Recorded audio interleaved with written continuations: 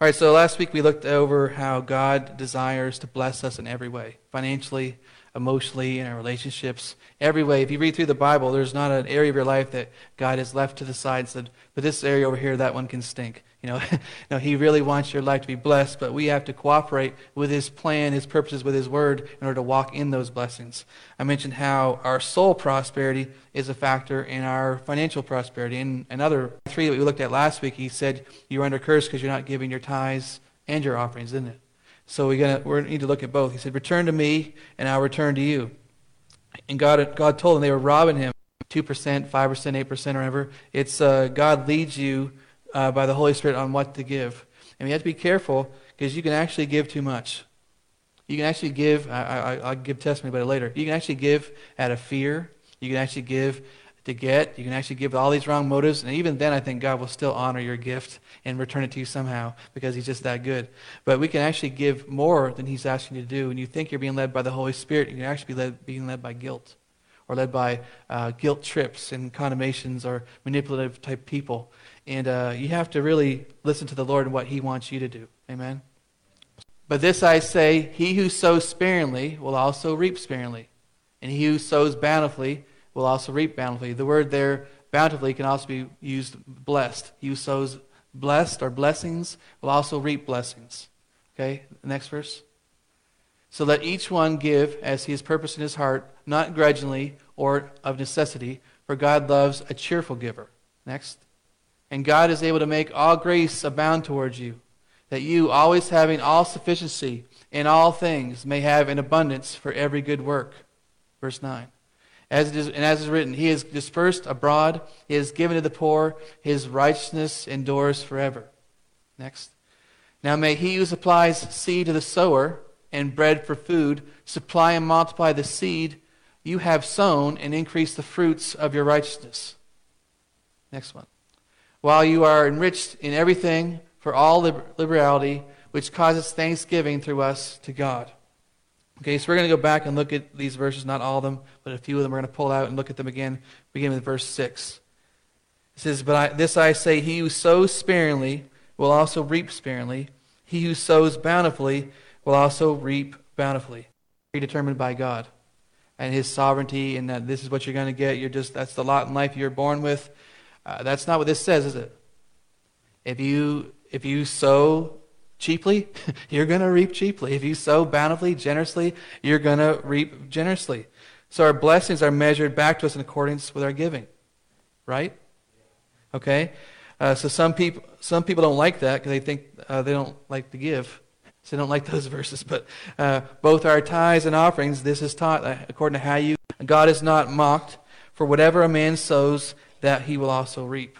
This works in the positive and the negative. You reap corruption. The Bible says you sow corruption, you're going to reap corruption. You sow the flesh, you're going to reap of the flesh. You sow the Spirit, you're going to reap of the Spirit. You sow money, you're going to receive money. You sow, it's just like a garden. You don't plant, peas and expect you're going to have corn. You're going to reap what you've sown. Amen. So that verse can scare you, but it should encourage you because you accidentally grow up some kind of evil-looking thing when you planted good things. Amen. So verse 8, it says, and God is able to make all grace abound toward you, that you, always having all sufficiency in all things, may have an abundance for every good work. Now I want to read this to you guys in the Passion Translation. It says, yes, I don't have this one on the screen, you just have to listen. Yes, God is more than ready to overwhelm you with every form of grace, so that you will have more than enough of everything, every moment and in every way. He will make you overflow with abundance in every good thing you do. Now the word everything in that verse that Paul uses is the Greek word entorika, and it is found in classical Greek writings, and it literally means independently wealthy, needing nothing. The context of this whole thing is money. All right? The context of this whole chapter, if I remember right, is about giving, is about money. And he's saying here, God can cause you the grace to come upon your life so you can abound in everything. You always have more than enough sufficiency. It says to make you independently wealthy, needing nothing. Now people love that part of it. Okay? And our hearts can grasp onto that part of it because everyone likes the thought of more money. If you don't like the thought of more money, you're a moron. I was saying, moron. You need moron. You need more. There's something wrong. You need money to live, all right? And more is good, all right? More is good. It's not money that's the root of all evil. It's the love of money. It's when your heart loves that money more than it loves God or loves people. There's something wrong with your heart. But money, you need money to be an influence. You need money to pay your bills. You need money to bless your children and to bless your children's children. The Bible says we're supposed to give money to our children's children. It says to give on all occasions without finding fault. Man, that's a really hard verse. I find fault in my bank account, and I find fault in the person sometimes. I don't want to give to them or whatever the thing is. But God wants you to have more than enough, all sufficiency at all seasons, right? But how do we get there? It's through obedience. Okay, and it can't be guilt trips. If you're giving like I have done in the past, it doesn't make sure nothing bad happened in my life, that's giving out of fear. It's not giving out of relationship. It has to flow through love. That's going to be the filter of your giving, is going to be love. If you can't give it right then, hold on to it until you can give it in love. Amen? Until you can give it in joy, a joyful giver. If you can't give it yet, you're still grudgingly holding on to it, hold on to it. Don't give it yet. Okay, God's not got a match under your behind saying, do this now or I'm going to light you up like a stick of dynamite. You can take your time. You don't have to. You get so much pressure sometimes put on TV and other things. But give now. You give $137 now. And I'm not saying all that's fake. I actually know someone who was actually healed when they gave that exact amount that was given. They were actually healed because God told them to do it. But if you copy that idea just because it worked for somebody else, doesn't mean it's going to work for you. Amen? And I'll mention more about that in a minute. So, verse 10, I'm going back to our main text in 2 Corinthians. Now may he who supplies seed to the sower and bread for food supply and multiply the seed you have sown and increase the fruits of your righteousness. So, notice God not only provides money for you to buy food and to eat the food, but he also, part of the money that he gives you is for seed. Okay? And that seed's not blessed until it's given. The seed's not multiplied until it's given. If you eat the seed, there's no multiplication. He didn't multiply the bread. He multiplied the supply and multiplied the seed you have sown. Seed you have sown. Not your neighbor, not your mom and dad. The seed you've sown, he's going to multiply that seed just like he does in your garden. Right? You plant a seed, but you don't reap a seed. You reap a plant or a tree the money's going to. And that's who your gift is going to. But he will take that seed and multiply it. And it's the principle all through the Bible. It's all through the Old Testament. It's all through the New Testament that God wants to bring increase into our lives. But it works when we cooperate with him. Amen? If we do it our way, if we're living out of fear, like, I can't afford to give that, I'm going to say you might not be able to afford not to. Do you want to see change in your finances? Do you want to see change in life? Then you have to submit your finances to God and say, God, this is your money. This is your stuff. Move to Africa tomorrow. I praise God, hope to God that never happens, but that's how she checks her heart. But anyway, that's how she checks it. It's like, can I do it? And do I love some stuff in my house more than I love you? And that's something we need to check our hearts on that, because money has a way of gripping our hearts in a way like I don't know of anything else that really does quite like that. Because there's pressure sometimes with money. There's pressure when the bills come if you don't have enough. There's pressure from people or trying to keep up with the Joneses or keeping up with influence or how you look in the community and stuff like that. And most of that pressure is coming from you, not from God. I got to have this, I got to have that. But who says you got to have this and that? All right? One of the biggest problems I see young couples make is they try to live up to the level their parents were at when they're first getting married. All right? So the parents have been married for 20 years, 25 years, whatever. Then they go off and get married. And they try to live at that level their parents have achieved over 25 years on day one. And what do? They get themselves into major debt. They get credit card bills and stuff, this pressure in life. And that can totally ruin their whole marriage. It can destroy it. You're not intended to start at year 25. You're intended to start at year 1. So don't live above your means, right? You got to live where you're at, and you'll grow into that. It's the principle God teaches us. But we had a guy we went to school with that was married 1 year. This couple, our neighbors when Holly was in college, they had over $100,000. You can get the couch with a half-broken back on it for a while, and you'll still survive. We had a girl come and sat on our couch. She just had a chiropractic adjustment, and when she left, she had to go back for another one. Because she sat right on the crack of that thing, and the wood cracked, and I think her back cracked some too. And it was not the best couch, but it was what we had. And we had what we had. And you know what? You need to thank God for what you have. And not go into debt to increase to try to look good to somebody else. Who are we trying to look good for anyway? Be who you are, where you are, and let God bring the increase to your life. He's the one that's going to multiply the seed that was sown. Right? We can't multiply that. So we have to really submit and just use some wisdom when it comes to giving and how we spend our money. So how much are we supposed to give? What's the balance here? So when it comes to offering, I said this a minute ago, there's no predetermined set amount. You have to give this much money as an offering to the missionary or to whoever. We're supposed to be led by the Lord. But it's different for everyone. Like for the rich young ruler, Jesus asked him to give everything, didn't he? Why? Because he loved money. It wasn't because Jesus needed all of his stuff. He didn't say, give it to my ministry. He said, go sell all your stuff, give it to the poor. And he was trying to do something in his heart. Do you think God would have brought that stuff back to him if he would have trusted God with it? Probably more than that, right? But the others, the widow who gave her last 2 pennies to live on. It doesn't say God asked her to do it. Maybe he did. We don't know. But the last 2 pennies she had to live on, she gave it in the offering plate. And Jesus said she gave more than everybody else. Right? So it isn't set in stone that you give this amount or that amount. But sometimes God's going to ask you for an extravagant gift. Sometimes. You look in the Bible, there's times that they gave and it scared them. It was tough. I remember hearing this story from, Robert Morris, that teaching that I was listening to, and they were talking about giving, and this little girl asked, well, how do I know what I'm supposed to give? And the mother said, well, just listen and ask God. So she, in the car, they're driving, and he closed her eyes and has her hand like this, God, what do you want me to give to you? And all of a sudden she goes, what? What? You want me to give Dolly?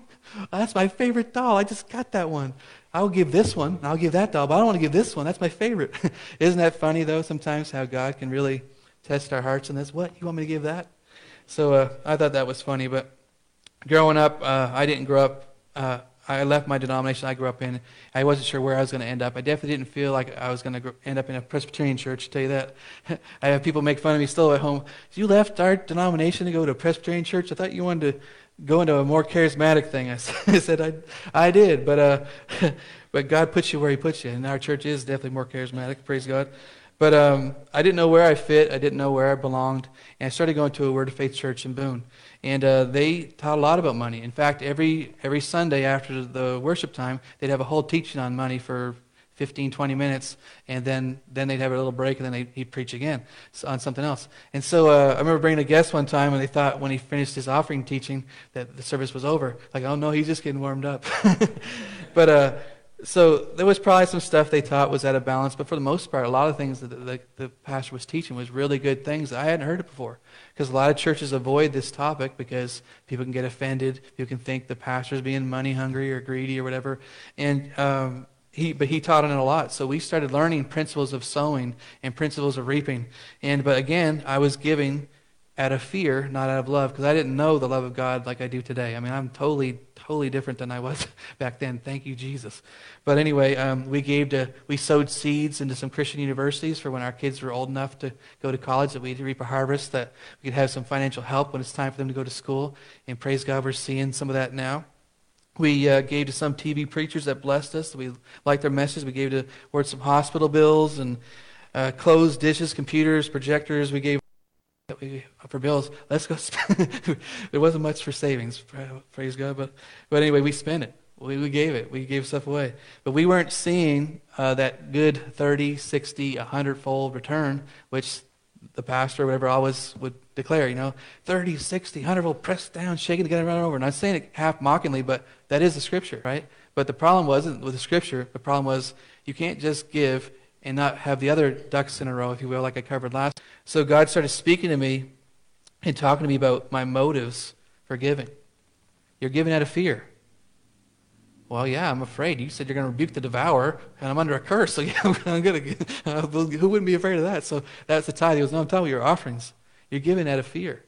And I didn't even know what to do with it because I didn't have a sozo thing. I didn't know how to do sozo on myself or on anybody else at that time. I got that information but didn't know what even to do with it. But God started speaking to me, and he told me, I want you to stop giving offerings for a season. I was like, I rebuke you, Satan. Jeez. I thought it was the devil, And I asked a good pastor friend of mine, and he goes, Ryan, I don't think it is the devil. I think it's really God speaking to you, that he wants you just for a season to stop giving offerings and just start seeing, what he's saying to you about it. So we did for a season. We stopped for a while, not giving anything but our tithes and offerings. And I didn't know where we were going with this. I didn't know what God was going to show me. But over time, he started to show me his love and give for the sake of love, not giving to get. God's going to make things, he's going to multiply the seed. He's going to multiply what you give. But he really wants to multiply the love of God in your heart. He really wants that love to overflow so you can give it with joy and generosity, not like, well, I guess I got to give this guy this. Gosh, I don't want to do that. I wanted that. How hard I worked for that? It took me 5 years to get enough money to get that. And that's your heart. You need to keep it. You need to hold on to that offering, I'm telling you, until it's time. Until you can give it with joy. All right? God can work. Ask God, why do I feel this way? That's really the issue here, right? Not more than the money, is why do I feel this way? You can't take it with you, right? You're not bringing it to heaven, and you don't need it there. So I started praying because I went through a season before we stopped giving our offerings where it was a big focus on preachers, and I'm not saying anything bad about them because I told you last week, I think, that what if, or maybe a few weeks ago, what if they're talking so much about money because the other pastors won't? And what if I asked you to talk about money for every Sunday for a season? Would you do it? Like, oh gosh, I hope you don't do that. Because what is it? It's fear of what people will think. And some of them were probably off balance. A lot of them were not. But I asked God, where is the balance in the prosperity message? Because I clearly showed you from Scripture, not just last Sunday, but other Sundays, that God wants you blessed. Amen? You are blessed to what others do because it worked for them, or it sounded like a good idea.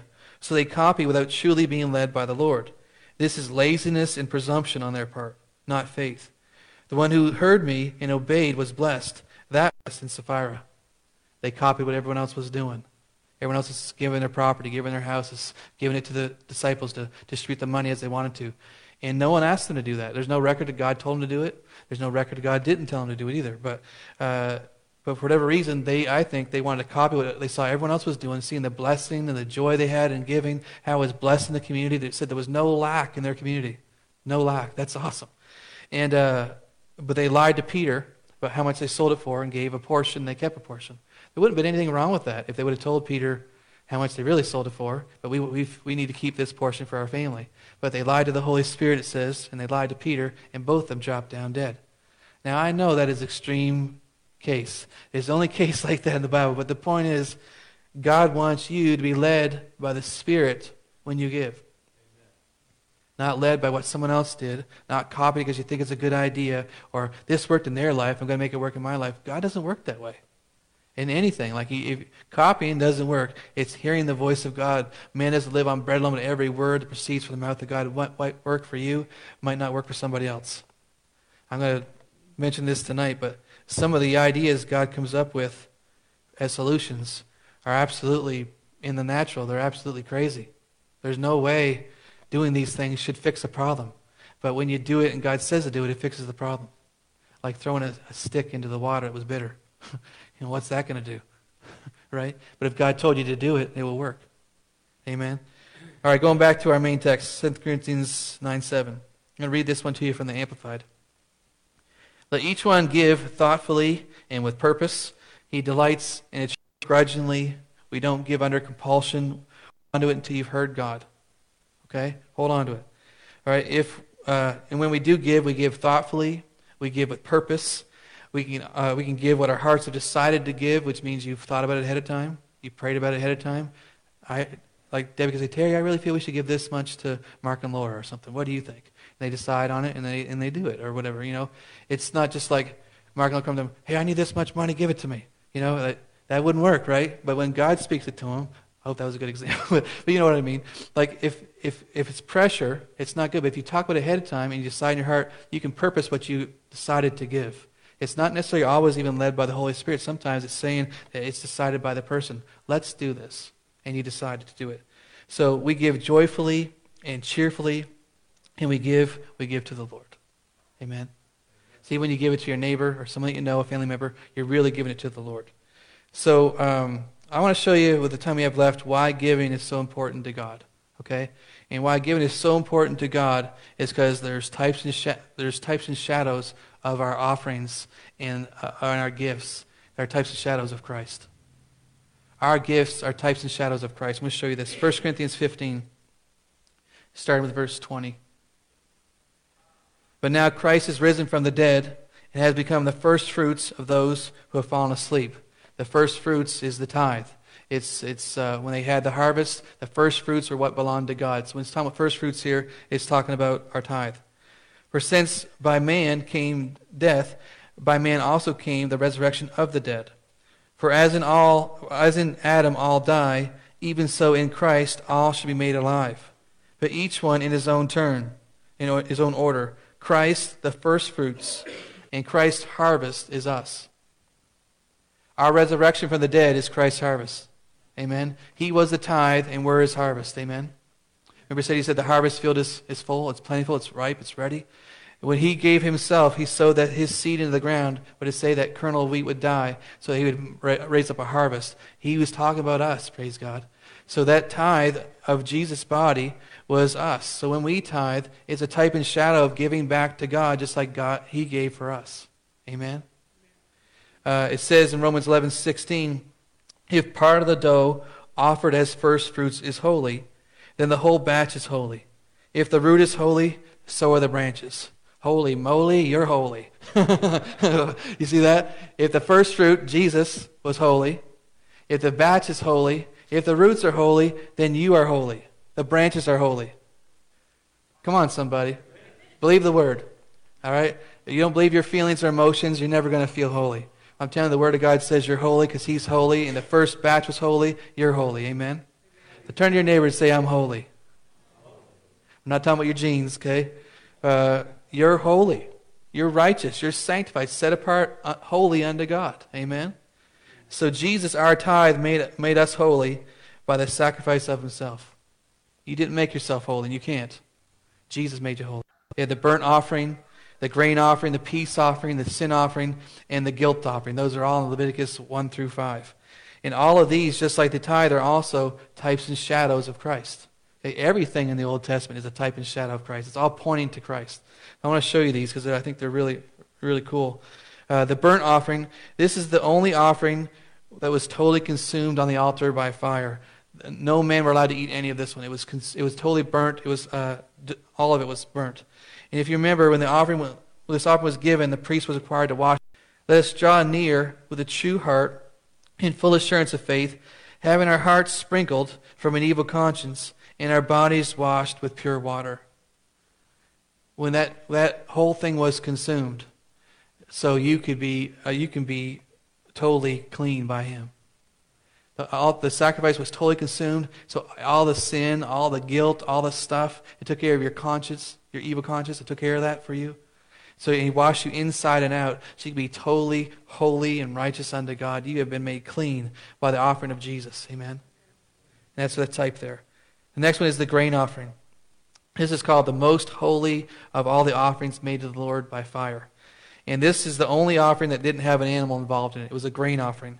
Generally, it was cooked bread. They were baked, grilled, fried, roasted. Sometimes it was crushed down like cereal.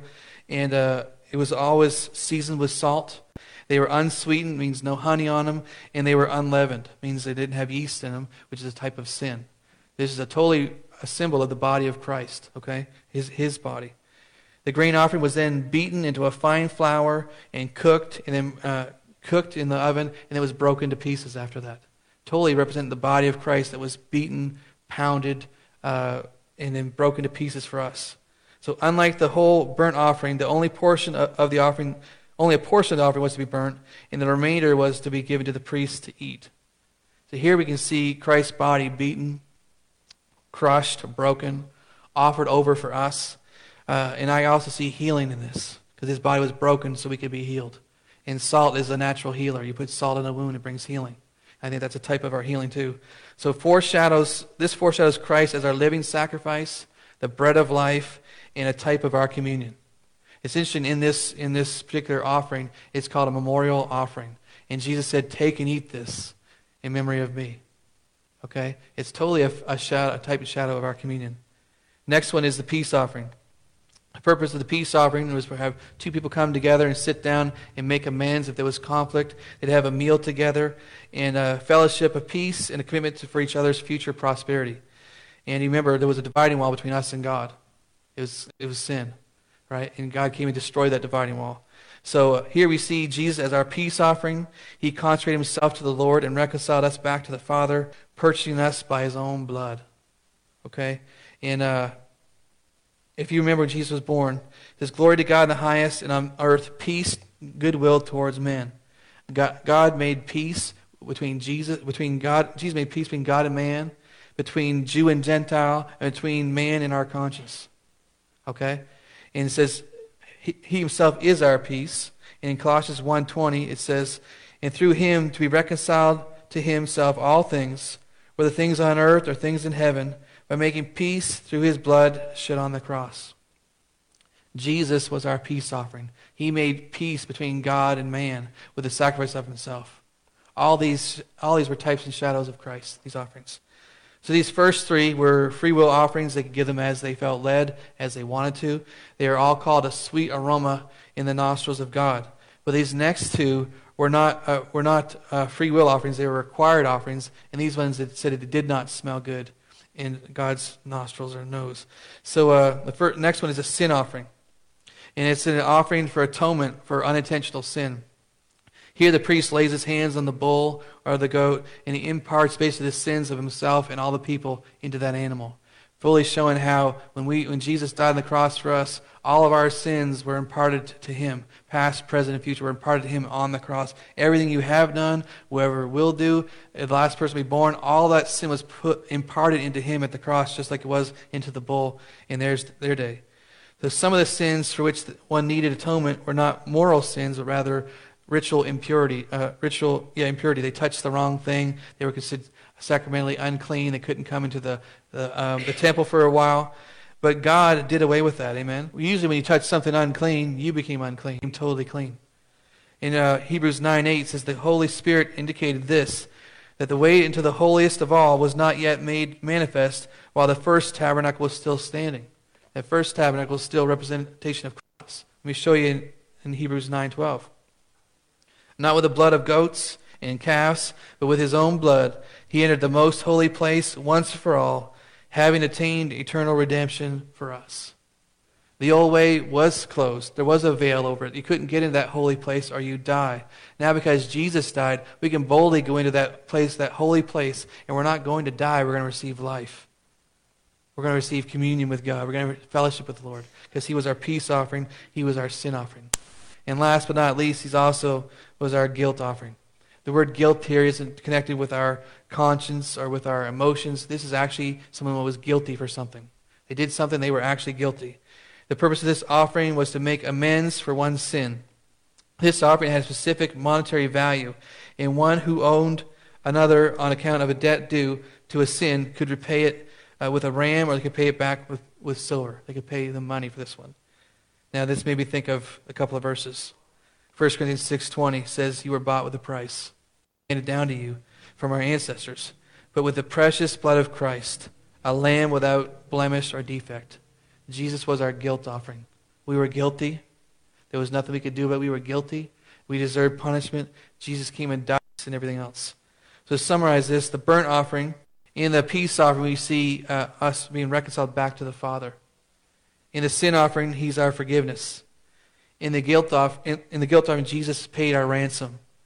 And Jesus is our tithe. And his harvest is our resurrection. So why is our gifts, our tithes and offerings so important to God? Because they're types and shadows of Christ. So when you give, don't give under compulsion. Don't give under guilt trips. I don't care if you hear the best sermon you've ever heard in your life and they're all the hype in the world. You can hear God yourself. Take care of your stingy heart if that's an issue, and go back and pray, listen to God, and come together if you're married in agreement, and you sow that seed in the ground, and God will cause that seed to be multiplied back to you, so you have more bread to eat and more seed to sow. Amen? So that's why I think our gifts and our offerings are so important to God, because because it is a type of Christ. They're holy unto the Lord. Amen. Amen. You guys will stand. I'm going to bless you and dismiss you.